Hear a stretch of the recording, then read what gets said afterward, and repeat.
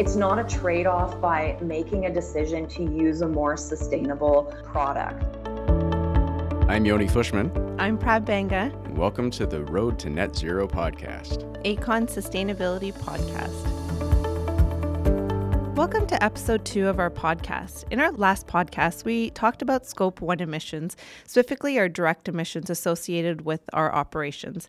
And we talked about the efforts of equipment manufacturers to eventually transition to zero-emission fleet. Right. In this episode, we're going to start talking about Scope 3 emissions, which are the emissions associated with our supply chain. And to understand our Scope 3 emissions better, we did a Scope 3 scan last year and a lot of not so surprising information from that Scope 3 scan. And what we found is that a significant portion of the emissions associated with our Scope 3 emissions is with materials, so specifically steel and concrete. So concrete isn't just an issue for construction, it's an issue globally. So we've seen studies that estimate about 8% of global GHG emissions are associated with concrete, which is a very surprisingly high amount. So that takes us to our next guest for our podcast today, which is Cailee Ellis. Cailee is currently the head of sustainability and environment with Lafarge. In her role, Cailee leads major initiatives related to climate and energy, circular economy, nature, community investment, human rights, and Indigenous engagement. Prior to joining Lafarge, Cailee spent over 15 years in the energy sector, gaining experience in clean tech investment, government, and leading environmental and regulatory affair portfolios. Cailee holds an MBA in executive management, an MSc in environmental practice, and a water resources engineering technology diploma. Thank you for joining us today, Cailee. It's such a pleasure to be here with you. Thank you for having me. So Cailee, I thought maybe we could just start with some level setting for the less technical people in the audience, of which I admit I am one. So let's just start with cement and concrete. Not synonymous. If you spend any time around contractors, engineers, and you use those words interchangeably, you're going to see them cringe. And so I'm sure this is something that you suffer through too. So I thought I would just start with the basics. So concrete is composed of sand, gravel, water, air, and cement. Did I get that right? Absolutely. And some of that cement can be offset by other supplementary cementitious materials, but you are absolutely correct. And I'll steal a metaphor that my colleague in Eastern Canada often uses, and he says cement is to concrete as yeast is to bread. Perfect. Okay. That's a really good one. We're going to use that. Let's talk about cement. So obviously there are emissions associated with a number of those elements, the production and transport of sand and gravel, for instance. But specifically around cement, my understanding of the emissions associated with cement, there's basically two big elements. One is you're taking raw materials, you're putting them through a kiln, and then there's a chemical reaction which produces CO2 emissions. And then you're also powering that kiln, which has its own emissions associated. How close is that? That is exactly correct. So it's interesting that you were speaking about, I think you're, looking at yours as an organization and looking at your own kind of scope of emissions profile. We have also had to, undertake that exercise. And our Scope 1 emissions are largely from the production of the cement that we have to produce to support our other product lines and to provide more broadly to the market. And so if you're looking at a cement manufacturing facility, about 75% of those emissions come from the decarbonization of raw materials. So that's exactly that. It's heating up the limestone, which is a calcium carbonate, and then CO2 is released in that process. And once that moves through the kiln, you have a remaining product called clinker. When you hear anyone in the system talking about clinker and clinker factor, our opportunity to reduce clinker factor is the most substantial lever in front of us for reducing the amount of emissions in the products that we provide to market.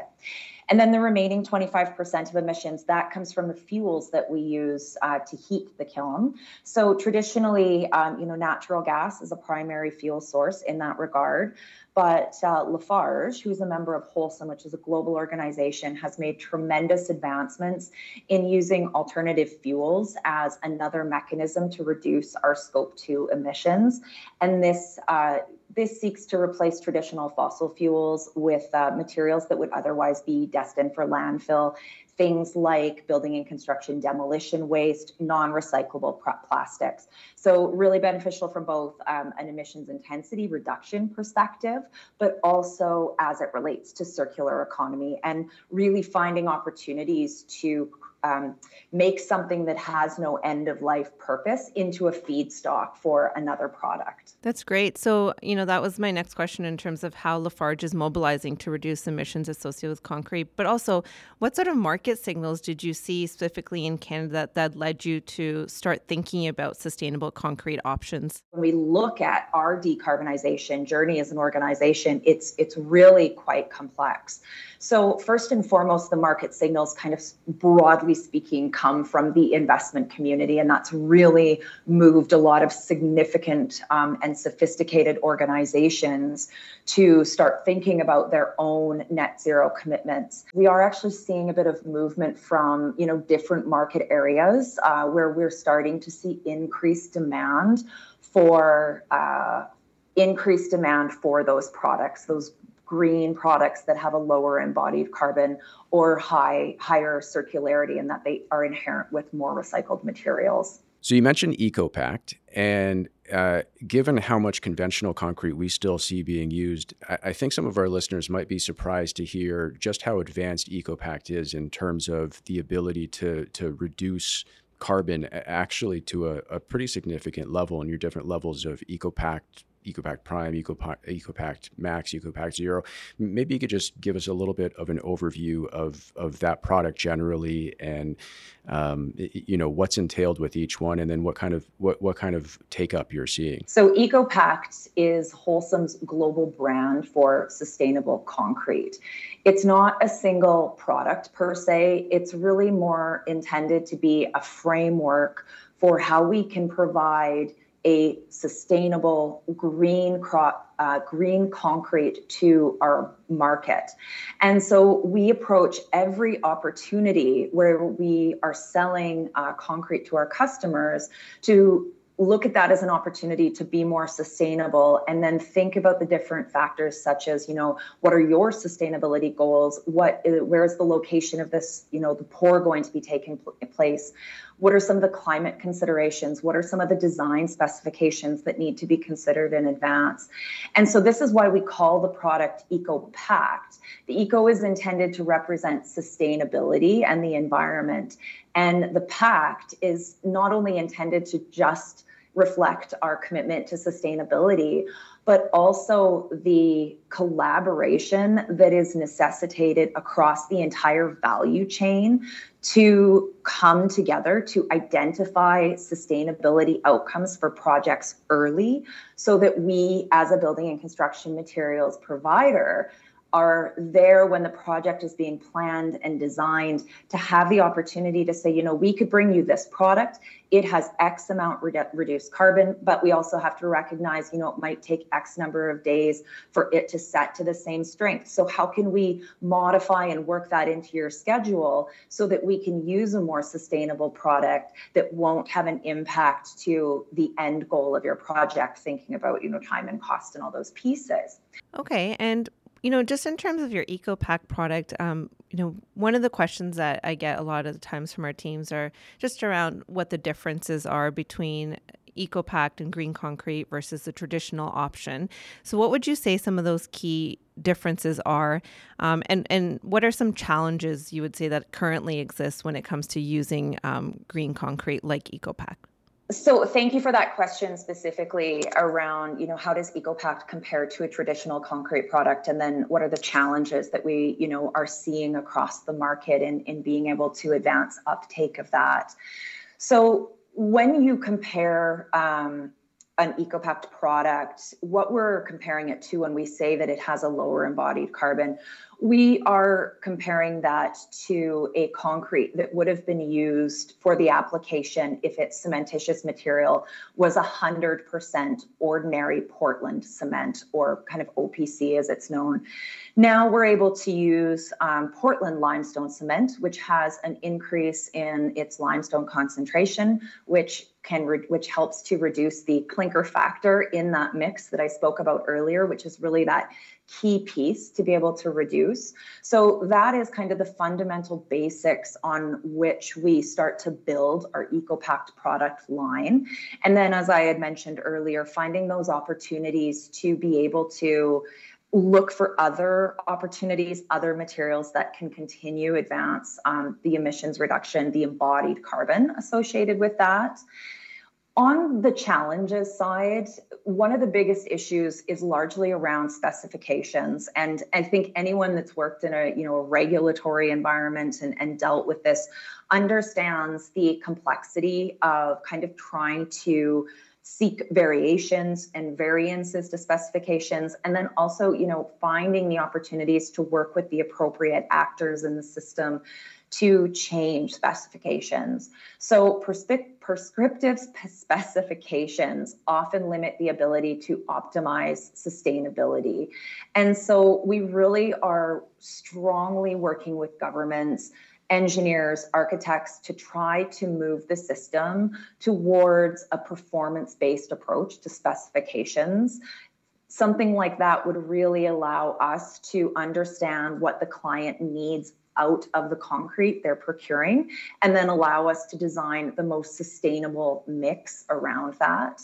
And, in that kind of goes back to those early conversations, because we have to take into consideration the performance considerations that need to be accounted for planning and scheduling. And then also just recognizing that it also necessitates that those new materials are adopted within the CSA standards. And so that becomes overall more challenging, but we have seen some really promising, results from our engagements directed with engineers and architects that are really willing to understand the product, the green products, the sustainable products and solutions that we're able to offer, and to be able to understand how, an adjustment to their internal specifications could be able to support the broader uptake of those materials. Okay, and what about cost? How does the cost range of the EcoPact product from your level 1, which is your 30% reduction, all the way to your 4th level, which is zero emissions? Cost is certainly an incredibly important consideration and factor for, any of the customers, the clients that we're working with and providing this to. It's hard to give kind of a specific number or even a range, because we do have to take into consideration kind of the evolution and adoption of new technologies that are all taking place behind the scenes to support this advancement. We also make significant investments into research, as well as the validation and monitoring of those products as they continue to evolve. So it's not as much what I have seen in projects that I've been exposed to, where we've been working with clients that really want to understand what the different price ranges are by starting at, say, EcoPact and then moving to EcoPact Zero. It's really not as much as I had initially expected it to be, especially when you start to consider that in the context of the social and environmental benefits and just that intrinsic value that can be earned in making that choice. So what we really recommend our clients do is work with our product specialists to understand, help us understand the project, the outcomes you're trying to achieve, and then create that space to have the conversation around the sustainable building materials. And with that, you'll be able to compare the cost to a traditional mix versus going with an EcoPact product. Cailee, I just wanted to turn back to your previous comment about specifications, and that's definitely something that we see as a challenge generally. There's a lot of conservatism in specifications, and really that goes back to, I think, safety concerns. So when you're looking at big critical infrastructure, dams, bridges. I think there's a natural resistance to being, to wanting to try something new. That people, I think, understandably want to see a product that has decades of proven out experience. So.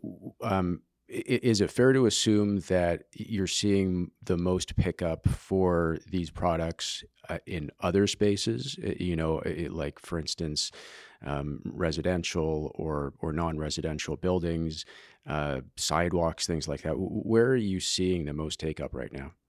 Yeah, it's a really good question and observation, and it certainly impacts our considerations and how we're having these conversations and who we really need to engage with specifically. We've had some really great opportunities with home builders and developers to be able to advance the uptake of our EcoPact product line, to build those very kind of, like, when you think about infrastructure and what would be considered kind of low risk, high risk from a safety perspective, just in terms of thinking about how that material and that in structure are going to hold up into the long term. So we've seen really great uptake within those kind of like smaller settings, but we do have some markets where we've been providing these materials for a really long time, and because of that, we actually have really good data to be able to demonstrate that the performance, the resilience, all of the things that are important as it relates to concrete and why we want concrete, that there is no, it's not a trade-off. It's not a trade-off by making a decision to use a more sustainable product. And I think it really, kind of comes down to this element around risk and understanding, having worked in government previously in past lives, I understand that, there is this, we have to regulate to the highest risk. We ultimately have to make decisions to ensure that, there is no residual risk by making one decision over another, or being willing to, adjust a specification in this regard. But I think what really needs to be taken into consideration is that we also have tremendous research and innovation that's going in behind this. We have our innovation lab in Edmonton in the Western Canadian market. And because we're a member of Wholesome, we have access to product specialists that do nothing but research and innovation as it relates to the concrete and the products that we provide to market. I think there's also a really logical part in this too, that it's like, we as, we're the face of the products that we're providing out to market. We are a household name, and we also, as a company, don't want to be providing products that don't have the same performance as compared to another project. And so while I do recognize that there is, additional consideration and conversations that need to be taken into account when we're thinking about, kind of structures that potentially failure would have a higher consequence, but that's not going to be in any entity's best interest. So I think it's some of those things that have to be taken into consideration as well when we think about these different types of opportunities. And if it's ultimately a performance-based, we have to be able to guarantee that. And so if there's this opportunity to advance, like, our understanding of risk has really changed.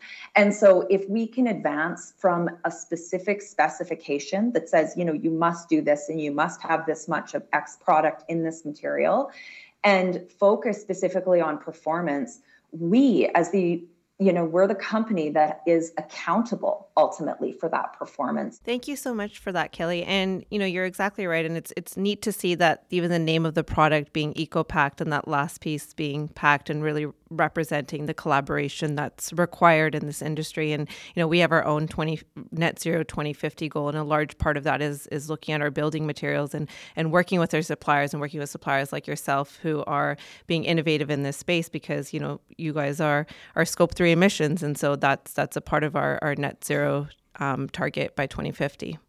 Yeah, the big assumption in us getting to net zero 2050 is that you get to net zero 2050. So we're all counting on you.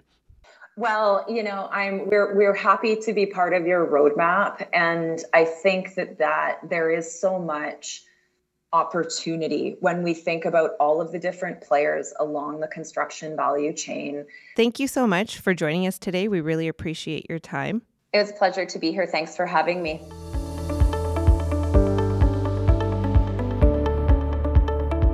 Thanks for listening to today's podcast, and don't forget to follow us on social media at Aecon Group Inc. for more updates and teasers about upcoming episodes. You can also subscribe to this podcast on Apple, Google, or Spotify podcasts.